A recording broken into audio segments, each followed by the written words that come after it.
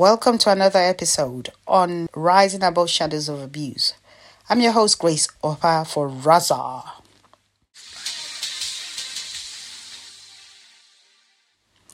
Today's topic is on Multibanks.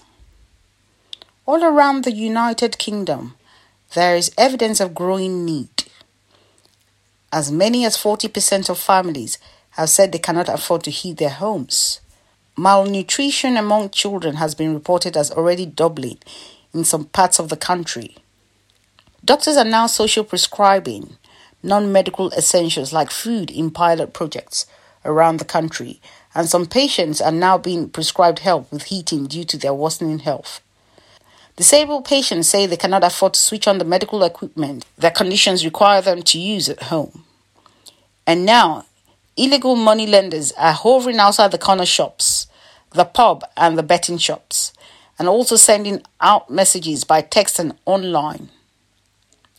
These loan sharks are cycling the 1.2 million Britons who are now deep in debt, with a January 2023 poll reporting 1.5 million of the public are borrowing on the black market. And while compassion is not running dry, some charities' funds are. Just as breadwinners are running out of bread, some food banks risk running out of food, and people who have little and who have been giving to those with nothing are now under as much financial pressure themselves as the hard-pressed families they want to help. And soon, if nothing gives, there will be charities that give up feeding the hungry so that they can help focus on the starving. Stop helping the badly housed because the attention has to be fixed on the growing army of homeless. Turn away the down at heel because they have only enough resources to aid the destitute. The Trustfuls Trust has expanded its network of food banks to over 3,000 across the UK, and many areas also have community food pantries, kitchens and lathers. Creative national charities like Fair Share and In Kind Direct have pioneered new ways of helping people obtain the provisions they need. And Warm Welcome now offers 3,000 heating hubs in church halls, mosques, libraries and community centres across Britain. Now, there are cloths banks, toiletries banks, beddings banks, baby banks and hygiene banks, created out of compassion for the desperate and those in dire need. These new initiatives are being driven forward, as is so much of the new provisions being made available, by the ingenuity and resilience of local leaders who have now taken over from where the welfare state had fallen short to become Britain's front line in the fight against squalor. These initiatives can be the building blocks for what we propose, the creation of the Multibank, a bank of banks in communities that need it. A food bank, clothing bank, toiletries bank, bedding bank, baby bank, hygiene bank, and furniture bank all rolled into one.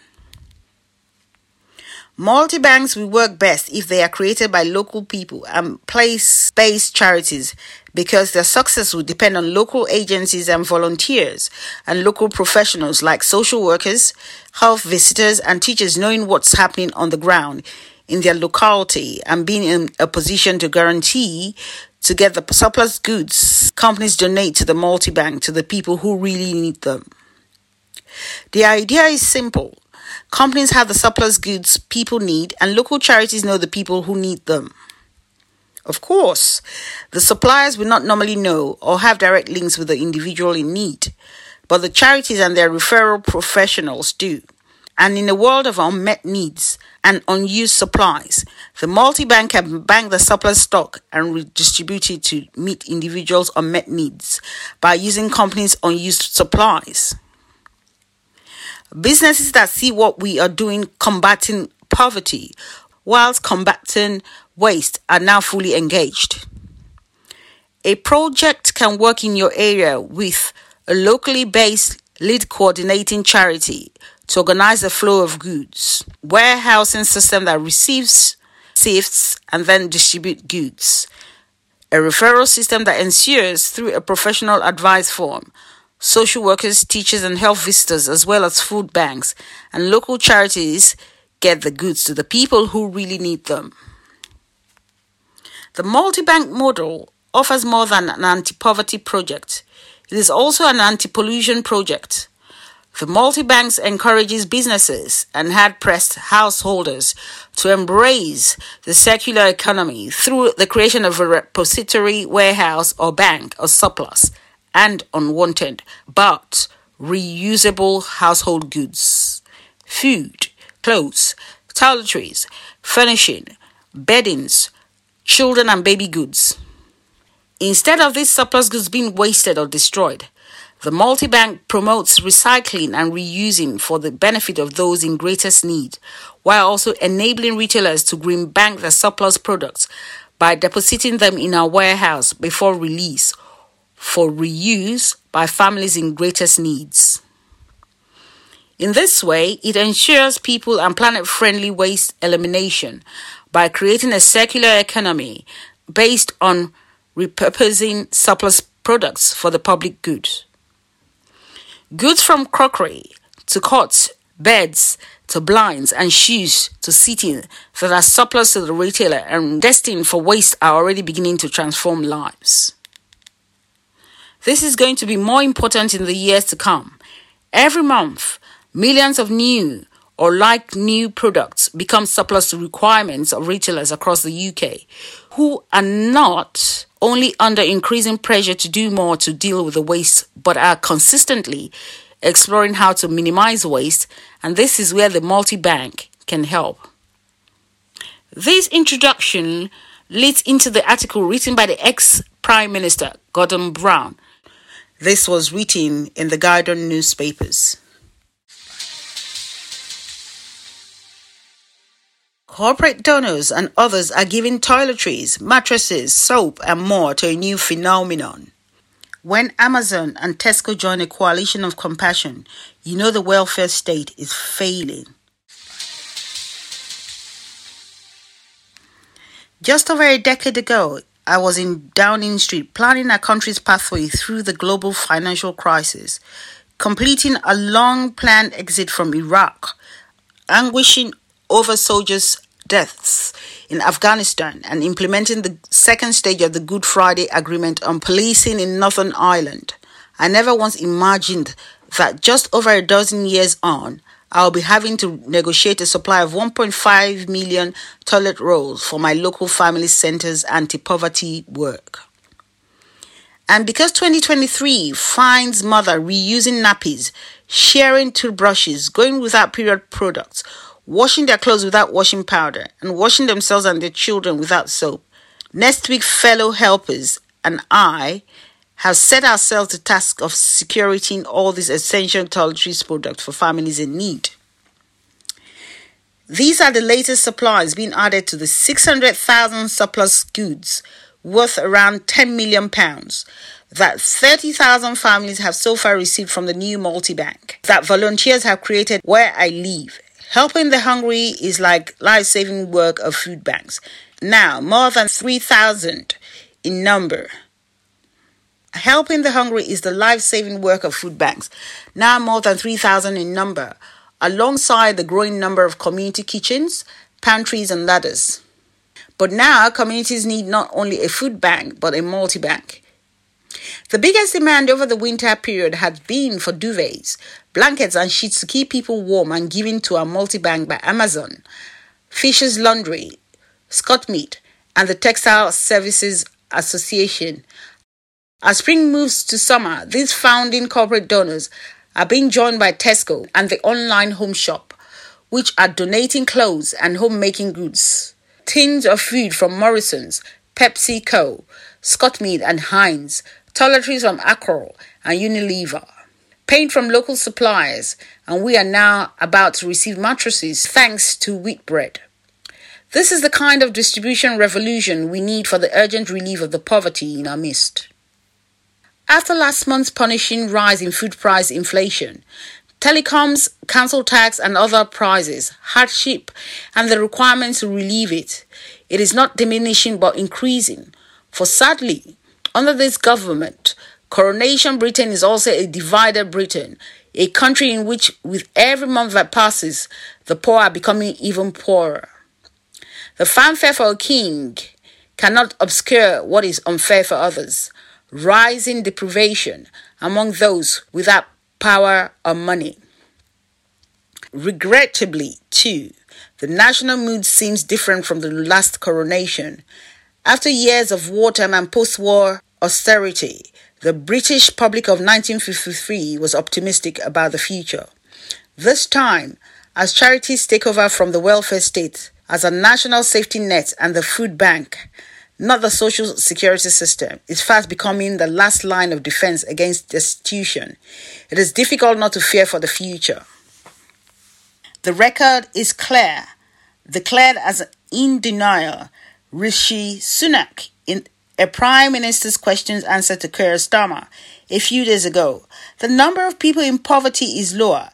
The most generous way to explain his interpretation of the data is that he is looking at charts upside down. For the official government statistics actually show that last year there were 14.4 million people living in poverty, 1.4 million more than in 2010 to 2011.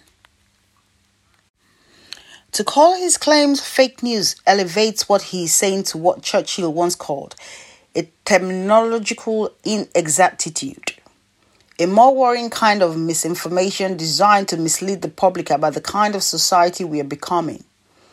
And when this erroneous claim of declining poverty is one of complacency, ignorance becomes a form of arrogance.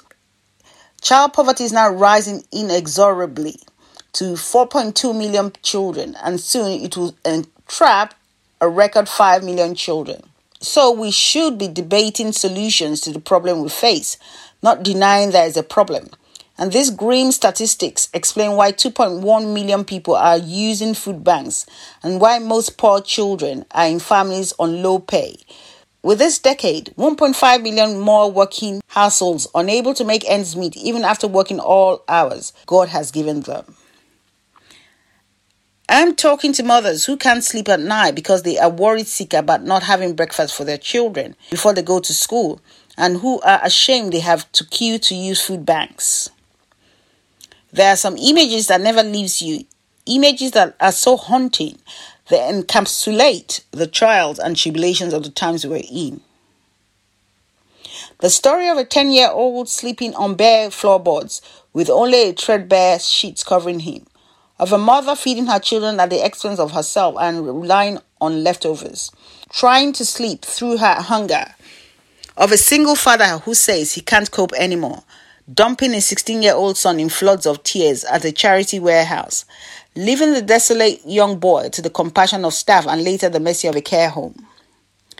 These are real-life tragedies that capture a poverty that seems even worse and much more entrenched than what I saw growing up in a mining and textiles town, at a time when slum housing was still rife, and the children of traveling people regularly turned up at my school ill-clad and disheveled in poorly fitting second-hand clothing.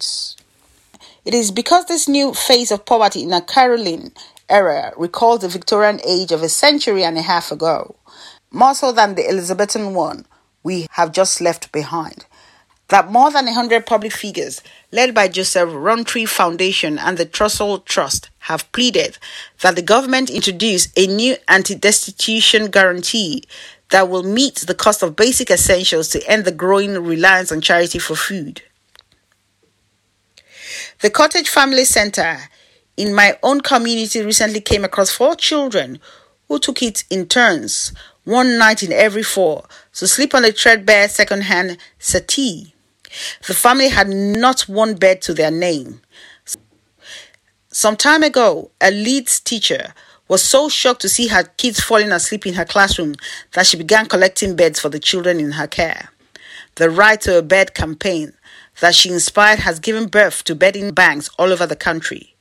When rising energy and food prices are not the fault of the millions in poverty, we have to take the shame out of need to meet this new epidemic of rising poverty. We have no alternative but to launch a nationwide appeal with a view to uniting the country across the immediate relief of poverty.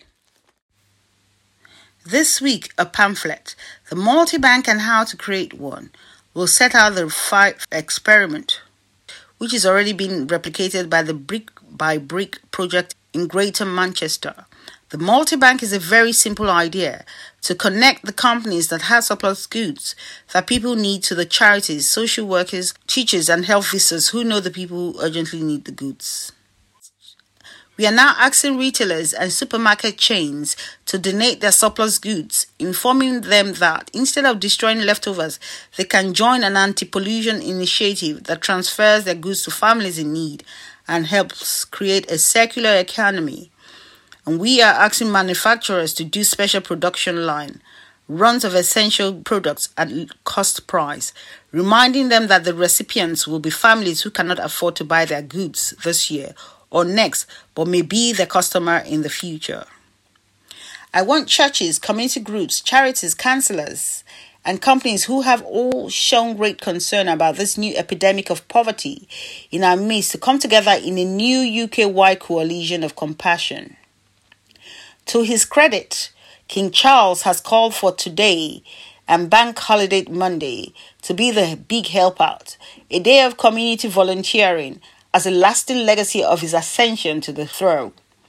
If we all travel under the same banner of a poverty-free Britain, the irresistible force of public pressure can defeat a currently immovable object of demeaning poverty and begin to change post-coronation Britain for the better.